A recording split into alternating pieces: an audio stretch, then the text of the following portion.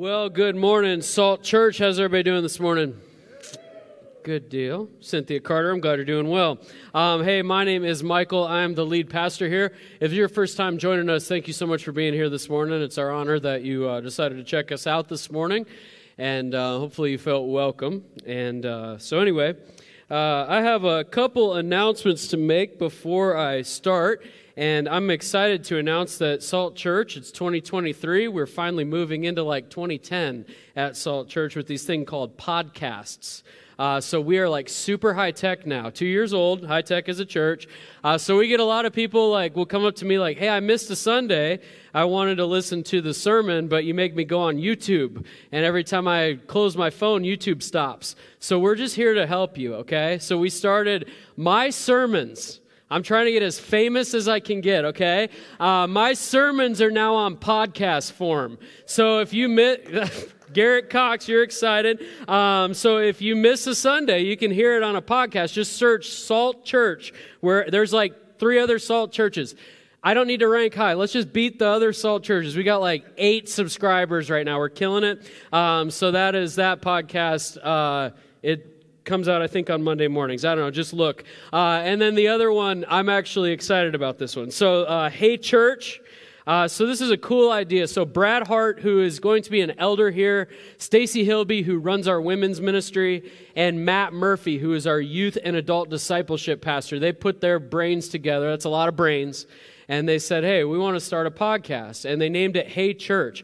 We get asked a lot of questions. What does the Bible say about this? What does this mean in the Bible? Theologically, how can I relate Christianity to culture?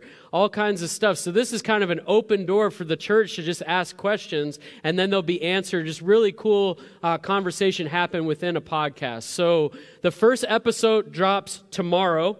So it's called Hey Church. It's the only podcast named that. And you just search Hey Church. I'm an Apple guy, but if you're lame and you use Spotify, you could search on there. Whatever. It's called Hey Church. Now, if you want to submit a question, just your deepest questions you've ever had about God, ask them, not me. So it's heychurch@saltchurchaz.com. Go ahead and email that. That is an active email, and they'll start answering your questions. This is going to be a really cool thing for our church. So podcasts, here we go. All right, so we have a lot of ground to cover this morning. I know it's only 4 verses, but just trust me, we have a lot of ground to cover this morning. So we're in week 4 of our Sermon on the Mount series. And our text this morning, so we've been over the Beatitudes. We've been over, last week it was Be Salt and Light. This week is kind of like the beginning of the meat of Jesus' sermon. So he's going to lay down a lot of ground rules, and he's going to say some extremely controversial stuff and stuff that helps us as believers in 2023 interpret the Bible. So we're going to see that a really good thing. He announces like the arrival of his kingdom, which is good news for us. But when he does that, it causes a little bit of spark in the people that day when he's delivering this sermon.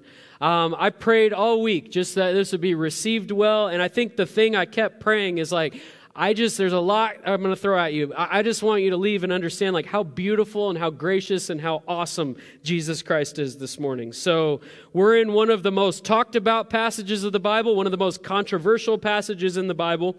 So if you have your Bibles, go ahead and turn them to Matthew chapter 5. We're going to be in verses 17 through 20. While you're doing that, I'm going to pray and then we'll get rolling. God, I thank you so much for how great you are. And Lord, I thank you for our church.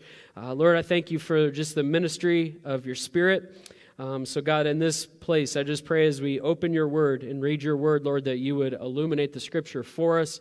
God, that you would open our hearts to see ways that, Lord, we need to repent and move towards you. But God, just be with us this morning as we open your word. Just be present in this place. It's in your name I pray. Amen. All right, so Matthew chapter 5, starting in verse 17. Jesus says this. He says, "Do not think that I have come to abolish the law or the prophets. I have not come to abolish them, but to fulfill them."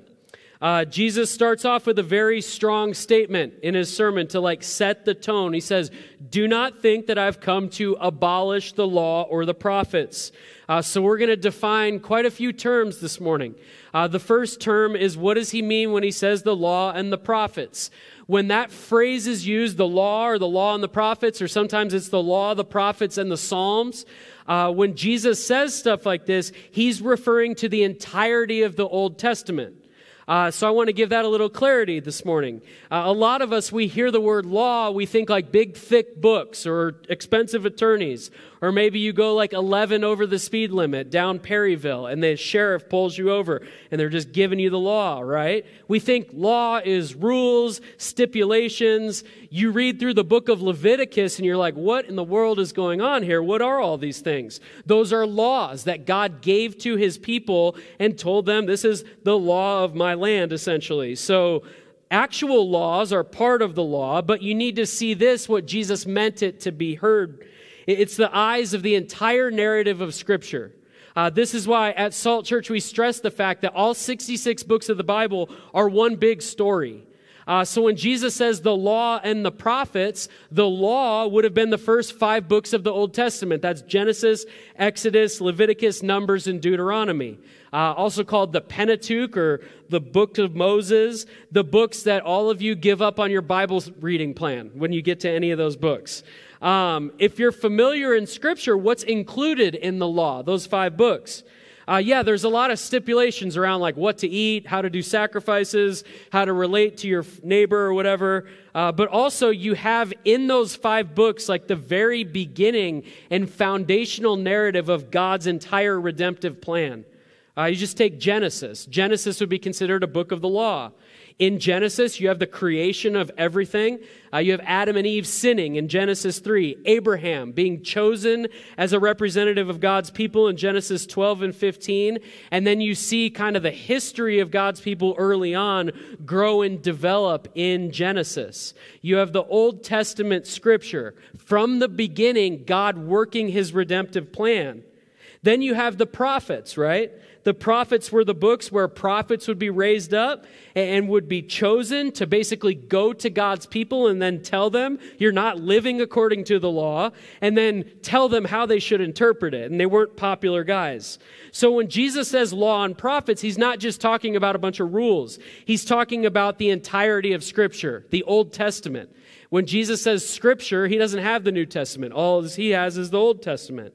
And he's saying right off the bat, like, I did not come to abolish this.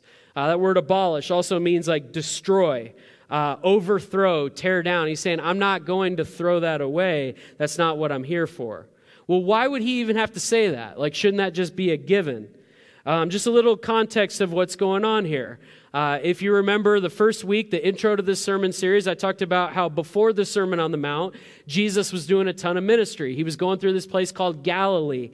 And Matthew tells us that he went throughout Galilee and he healed the sick. He taught in the synagogues, all while announcing his kingdom. But he kind of did that village by village. And then the Sermon on the Mount, he stands up and does his first public teaching. But before that, he's doing ministry out in public, rubbing elbows with the people.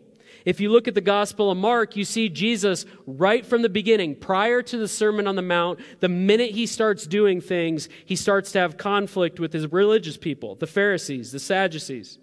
On one occasion, Jesus' disciples on the Sabbath, they're walking alongside the road and they plucked a head of grains because they were hungry. That was on the Sabbath. Well, that was a no-no. That was considered work. And according to Jewish law, you're not able to do anything that's considered work on the Sabbath. And plucking a head of grain was considered work.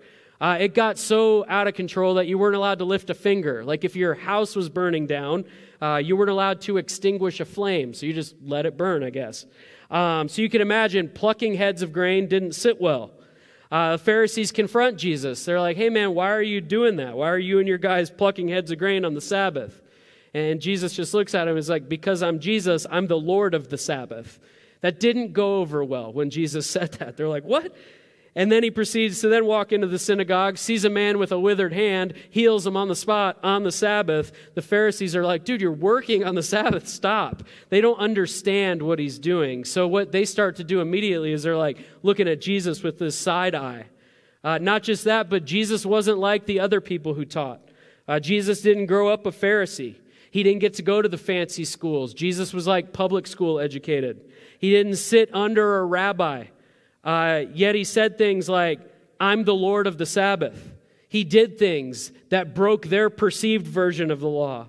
And he said things, as we'll see this morning, with authority that nobody else had. So this is why Jesus in the Sermon on the Mount kind of starts off the meat of the sermon by just clarifying this for everybody. And this is really like foundational to not just the next 5 weeks, but the entire series. He makes it clear. He says, do not think I've come to abolish the law or the prophets. Don't think I've come to throw out the Old Testament. I've not come to abolish that, but to fulfill it. So instead of just doing away with the law, he actually goes the complete opposite way. He says, I came to fulfill the law. That's a huge statement that like no one else could make. The religious leaders of the day, they could like try their best to follow the law and the prophets, but they would fall short all the time. Jesus is saying, no, not only do I follow it, I fulfill it. There's a huge difference there. And I want to take some time to explain this because this is an important thing to understand. A lot of us read the Old Testament and we're like, why don't we have to follow those rules? Why don't I have to sacrifice and do all that? I'm hoping to get that out in the open why we don't do that. That word fulfill is a very, very big word, a very important word in the book of Matthew. So anytime you see a word repeated by a biblical author, that kind of gives you a hint that it's a theme. So that word fulfill in the Greek is, you say plerao, that's how you pronounce it. And plerao is used 17 times in the Gospel of Matthew. Anytime you see word usage like that, that heightens your awareness. Matthew's trying to tell us something.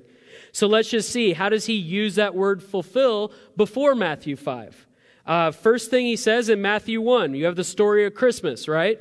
We covered this a couple weeks ago, but just a refresher. An angel appears to Joseph, tells Joseph, she, that's Mary, will bear a son, and you shall call his name Jesus, for he will save his people from their sins.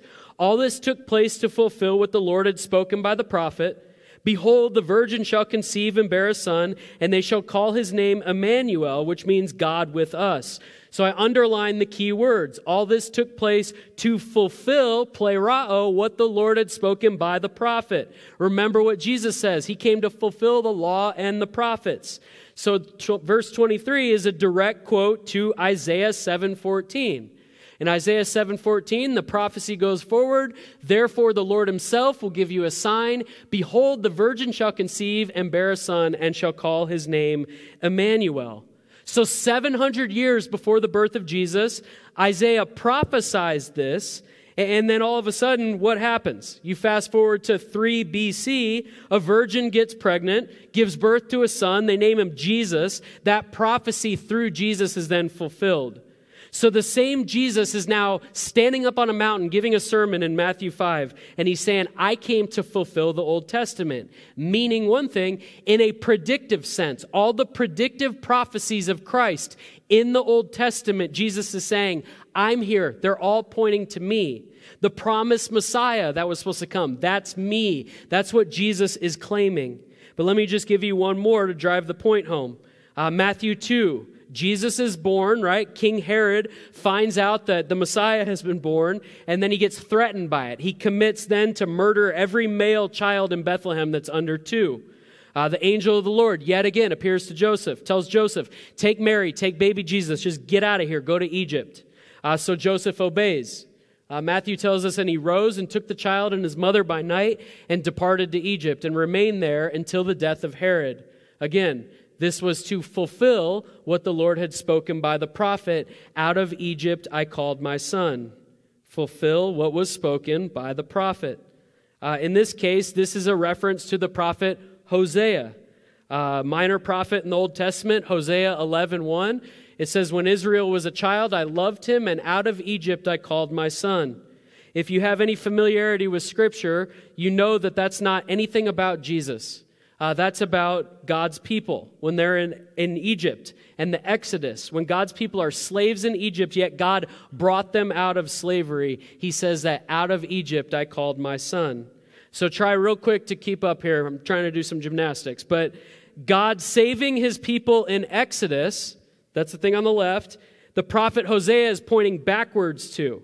Now the angel in Matthew 2, Jesus and Joseph and Mary fleeing to Egypt, it points back to Hosea 11. So take away like all the prophecies that are predictive. What's going on here?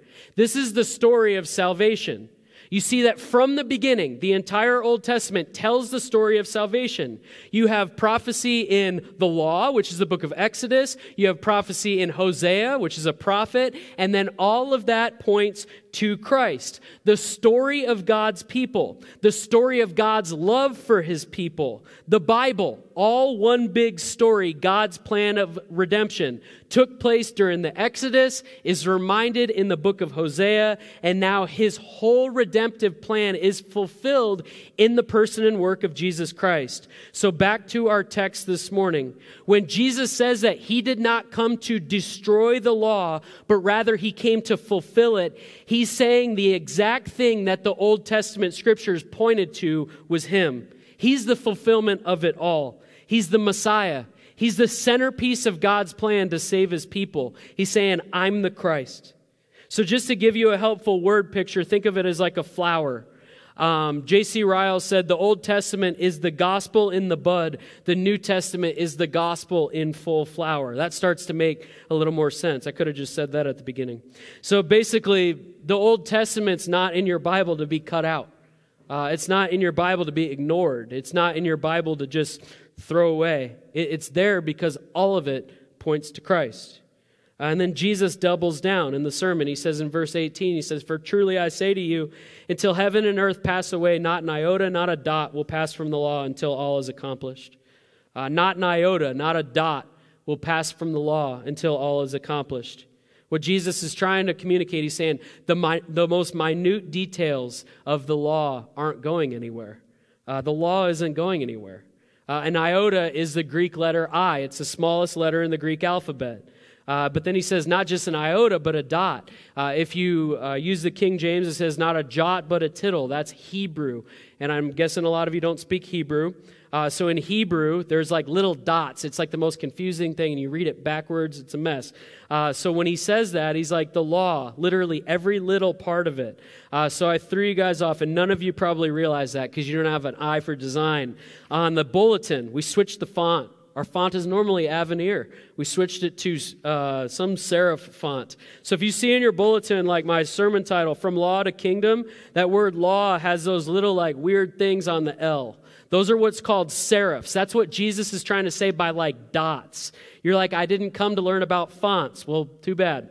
All that stuff. What Jesus is saying, like the smallest serif, the smallest I, the smallest dot, the smallest letter, none of those things in the Old Testament are going anywhere. The smallest detail of the law is going nowhere because Jesus didn't come to abolish it. He came to fulfill it. So if you're sitting there with your wheels turning like, I don't understand. Like the Old Testament says, I can't eat pork, and I've got a pork shoulder on my Traeger right now. The Old Testament tells me I can't work on Sundays, but my job makes me work on Sundays. What do I do? The Old Testament tells me I can't wear both linen and wool at the same time, and my wife bought me this fancy jacket. How am I supposed to deal with all these things? If Jesus didn't come to abolish the law, then why don't we follow the Old Testament law? Let me try to make this clear. Again, Jesus came to fulfill it, not destroy it. Jesus says a very key thing in this verse. He uses a time period. He says, "For truly I say to you, until heaven and earth pass away." Well, when's that? In Matthew 24, I know we're kind of all over the place with scriptures this morning. I'm just trying to show you again, Jesus is the centerpiece of the Bible. Matthew 24, starting in verse 29, Jesus starts talking about everybody's favorite subject, the tribulation. He says, "Immediately after the tribulation of those days, the sun will be darkened and the moon will not give its light, and the stars will fall from heaven, and the powers of the heavens will be shaken. Then will appear in heaven the sign of the Son of Man. And then all the tribes of the earth will mourn, and they will see the Son of Man coming on the clouds of heaven with power and great glory. And he will send out his angels with a loud trumpet call, and they will gather his elect from the four winds and from one end of heaven to the other." So this is Jesus describing like when he returns to earth. This hasn't happened yet. So in Acts 1, remember, we're told that Jesus will come back in the same way that he left. He'll come through the clouds. Jesus will one day return to this earth. Then he says, "From the fig tree, learn its lesson. As soon as its branch becomes tender and puts out its leaves, you know that summer is near. So also, when you see these things, all those things of the tribulation, you know that he is near at the very gates. Truly I say to you, this generation will not pass away until all these things take place. That sounds familiar, right? He says, heaven and earth will pass away, but my words will not pass away. So here he says, heaven and earth will pass away, but my words will not pass away. What does he say in the Sermon on the Mount? Heaven and earth will pass away until the law does, right? So notice in Matthew 24, Jesus then replaces the law and the prophets with, my words will never pass away. Jesus' words are the fulfillment of the law. And he's saying those things aren't going anywhere. And this brings clarity as Christians of who we are to follow. We're not supposed to just throw out the Old Testament because, again, Jesus Christ came to fulfill the Old Testament. Instead, we're called to obey the words of Christ because he is the one who's the fulfillment of the law. Christ does not contradict the law, he fulfills it.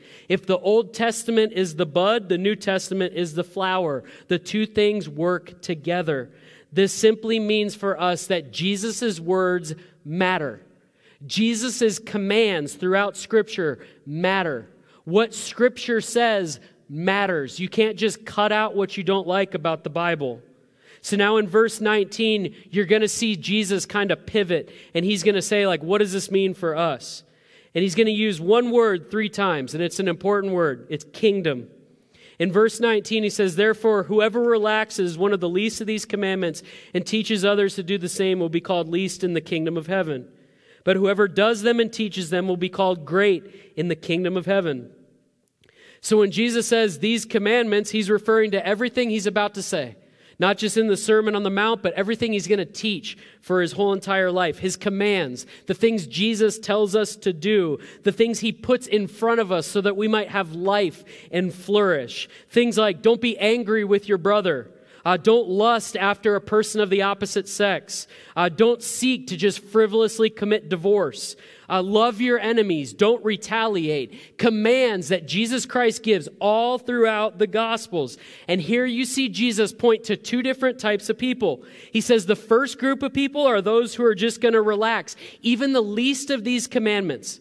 The smallest commandments, like the easiest things to follow, the smallest ways to be obedient, these people don't follow them. Not only do they not follow them, they teach other people not to follow them. These are people that you as Christians and me as a Christian should steer clear of. The people who say like, oh, just ignore that. Like the Bible can't possibly mean that. Oh no, cut that out. It's 2023. Jesus didn't know our culture. Or what does God know about our happiness? He's just like some cosmic thing up there in the sky. It's simple. Jesus is saying you relax the commands of Christ, you'll be least in the kingdom of heaven. Then the second group is the opposite. Those who do the command and teach them. They're called great in the kingdom of heaven. Do the commands. Read the commands. Know the commands. Follow the commands. Follow Christ in your life and then teach others to do the same. That's what we call discipleship. Discipleship doesn't just expire on you. You should teach other people to do what you do. But notice the order. Do the commands before you teach them. If you teach the commands and don't do them, you're what's called a hypocrite. And Jesus points out who the hypocrites are. Verse 20. He says, for I tell you, unless your righteousness exceeds that of the scribes and Pharisees, you will never enter the kingdom of heaven. So this is where Jesus kind of just lands the plane and just flips all their expectations around. Unless your righteousness is greater than that of the scribes and Pharisees, like the scribes and Pharisees were the most righteous guys in the land. What does that mean? Those guys knew everything. They knew the whole law. They had it memorized. They followed it to a T. These guys were rabbis. They had disciples under them. If that's not righteousness, I don't really know what is. We'll see this in the next 5 weeks. That last verse, when Jesus talks about those who relax the least of these commandments, he's coming at the Pharisees when he says that. He's saying, I'm talking about you, Pharisees. And all throughout Matthew 5, you're going to hear Jesus compete with the message of the Pharisees by doing this. He says, you've heard it said this, but I'm the one who says this. You're going to hear that a lot. It's because why? The Pharisees knew the law. They could tell you what the law says, but the Pharisees didn't follow the law. They knew what the law said about divorce, but they relaxed it so that it wasn't hard to obey. They knew what the law said about how to treat someone else, but they relaxed it so they just kind of boiled it down to murder. They couldn't follow the law, so what did they do? Like all of us would do, we just make the law easier to follow. We interpret the law however we would want. In reality, the Pharisees weren't following the law at all. They were messing it up. And then Jesus comes on the mountain that day and lets them know, hey, it's really not even as easy as you're making it. Following me is way harder than you think it is. So these guys are just really righteous, but they looked like it. They were a lot like us today, a lot of us. Whitewashed tombs. A lot of Christians today.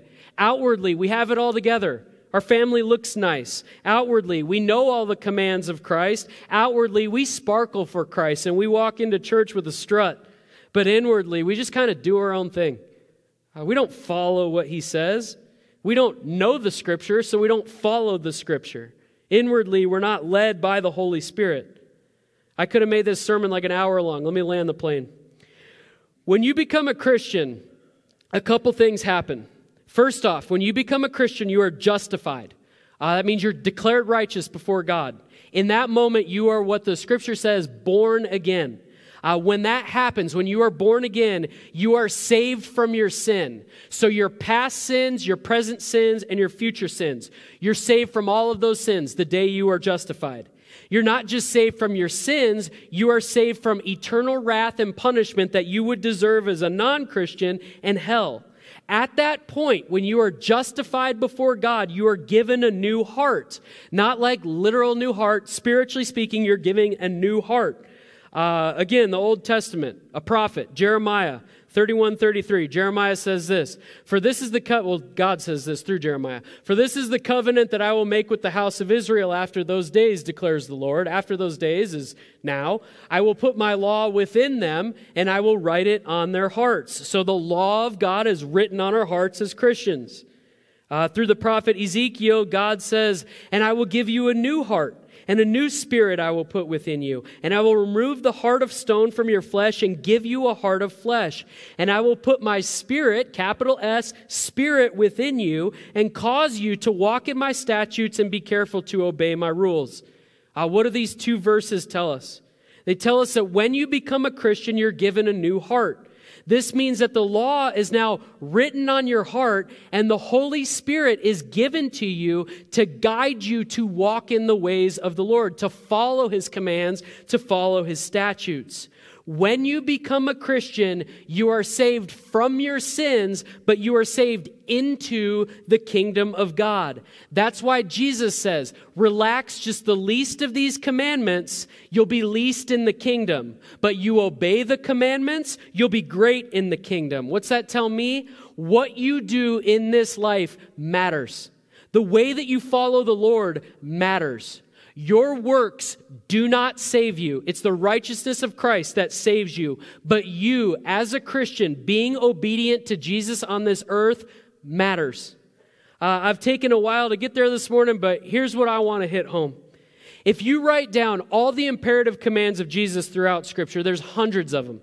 If you just wrote them down on a piece of paper, none of you in this room, me included, carry around all the commands of Jesus on a Word document. And every time we make a decision, we're like, does this follow the commands of Jesus? That's not what's expected of us. But what we have is, as Christians, we have the Holy Spirit. The Holy Spirit lives inside of us. It's given to us to serve as a guide to walk with Christ. You're saved from the law. You're saved into the kingdom. So live like you're part of the kingdom. It's really not rocket science. So I guess my point this morning, my encouragement for you this morning is just give up. Just give up. For the Christian in the room, stop white-knuckling your way to all this obedience. All that leads to is frustration and disobedience. That's what the Pharisees did. That's why Jesus says that your righteousness should exceed theirs. It comes back down again to the Beatitudes. What is the first Beatitude? Blessed are the poor in spirit, for theirs is the kingdom of heaven, right? What is poor in spirit? We're spiritually bankrupt. We have nothing that can go before God of our own righteousness that God's going to be like, yeah, man, get that guy in. God's accepted us in our brokenness. He's given us the Spirit as a guide to lead us in righteousness. He's given all of us in this room who are Christians the ability to lead a flourishing life, but yet we all have a really, really, really hard time figuring out how to do that. We work to show ourselves approved before God, but yet we don't spend any kind of time just sitting quiet before the God and asking the Holy Spirit to guide us. Many of you are really, really confused if you're following the will of God or not. You ask questions. You're just kind of on this bumpy road. Like, am I doing right? Like, am I doing wrong? Should I do this? Should I not do that? You hit me up for lunch so I can kind of guide you in the will of God. Like, I know what you should be doing. You ask your friends. You find your favorite book, whatever. You run to things that you are comfortable with that form you spiritually. All the while, we just kind of ignore the presence of the Holy Spirit in our lives. The one thing that will perfectly guide you in your life is the Holy Spirit. The one thing that leads you to walk in the will of God is the Holy Spirit. The literal thing that God put inside of us when we were born into His kingdom is the Holy Spirit. But yet, the Holy Spirit is, as Francis Chan said, the forgotten God. We kind of just ignore it, right? How are you going to know anything about anybody or follow someone if you don't know them or talk to them? So obedience and spiritual disciplines, somehow they become a dirty word in evangelical Christianity today. I don't know if I'm just a weirdo or what, but the only way I know how to talk to God and how to hear from God is through spiritual disciplines. Like reading my Bible, allowing the Holy Spirit to speak to me through Scripture. How beautiful is the Bible if you read it like that? Praying. And I'm not talking just like, God, bless my day and be with me today, and I'm going through this, help me with that. Pray like you lay everything in your life before the Lord. You lay everything down to Him and just ask Him, God, take it. The most stressful thing in your life, you have a wayward kid, your marriage is a mess, your job is horrible. Give that to God and just ask the Spirit of God to work in your life. What Jesus is saying, He's like, life with me isn't easy. It's complete surrender of your life. And this morning, that's what Jesus is asking us for. Not like in a legalistic way, but He's just saying, follow what I'm saying. That's why He says not one iota, not one dot. Jesus Christ doesn't want just part of your life. He wants your entire life given to Him. And a lot of us, it's like that one thing. It's our money or our addictions or things like that we don't want to hand over to God because we don't trust that He could do what's right with it. You know the verse about the potter and the clay. How God is the potter, we are the clay. There's like an old school 90s song about it. But who's the clay to say to the potter, what are you doing? Why are you forming me like that? Who are we to say to the author of life, like, why are you writing my story like that? You don't tell somebody who writes a book, hey, you're ending it wrong. They're the author. Like at your core this morning, do you trust God? Like with the hardest thing in your life, not the easy things, the hardest things. Do you trust God? Do you trust that God could take what you have and you're reluctant to give to Him and make it good? That's really, really hard to see if we never talk to Him. That's really, really hard to see if we never read about Him. Thank God we don't have to go home and worry about what we have to eat. We're free to eat bacon. Praise the Lord, right? You don't need to go home and sacrifice your neighbor's goat because you sinned. Jesus took care of that on the cross. Praise the Lord. Jesus asks you to just give up. Rest in Him.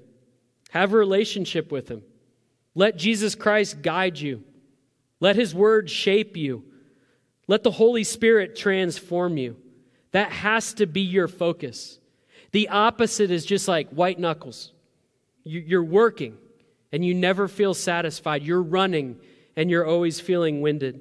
The Christian life really isn't that hard. We just have to stop making it hard. In the first service when we were singing, this verse popped in my mind. I know this sermon's already long, but it's all good. This verse just popped in my mind. In Matthew 11, is probably one of the most encouraging passages in the entirety of Scripture. Jesus says this. He says, "Come to me, all who labor and are heavy laden, and I will give you rest. Take my yoke upon you and learn from me.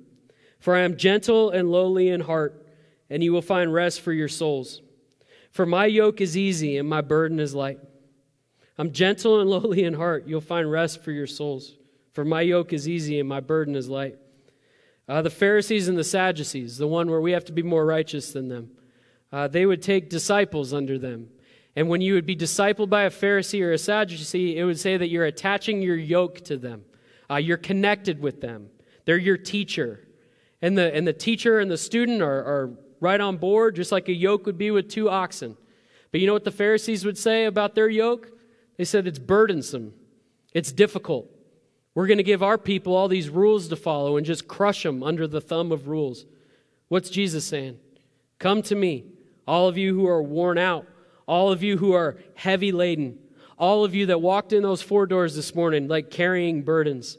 If you're a non-Christian in this room, what is it that you're yoked to?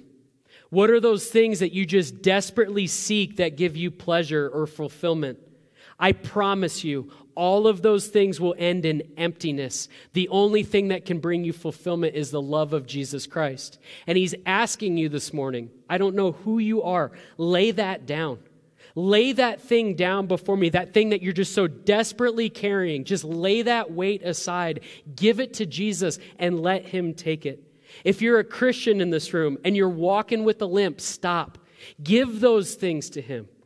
Let the Holy Spirit of God just completely transform your life. We have to spend time with him. Jesus did not come to abolish the law. He came to fulfill it. So rest in that. I'm going to pray, and we're going to sing one more song. If you need prayer for anything this morning, if you want to know who Jesus is, if any of this didn't make sense, which I'm sure a lot of it didn't, come ask. I'd love to pray with you. Some other people on the prayer team would love to pray with you this morning. But let me pray. Father, I thank you for just the beauty of your word. God, I thank you for just like the narrative story of redemption. God, how we get to read all this stuff in the Old Testament, and then you come and choose us. In our brokenness, God, you just work in miraculous ways. God, the way that you've worked in my life over the past several weeks just with this sermon. God, I just thank you so much for the way that your Spirit speaks, the way that your Spirit guides. Father, I pray for all of us in this room that just feel burdened. We feel heavy laden. We feel like we run to a God in disobedience. But God, you say very clearly, Jesus says, come to me. All who are burdened, all who are heavy laden, I'll give you rest.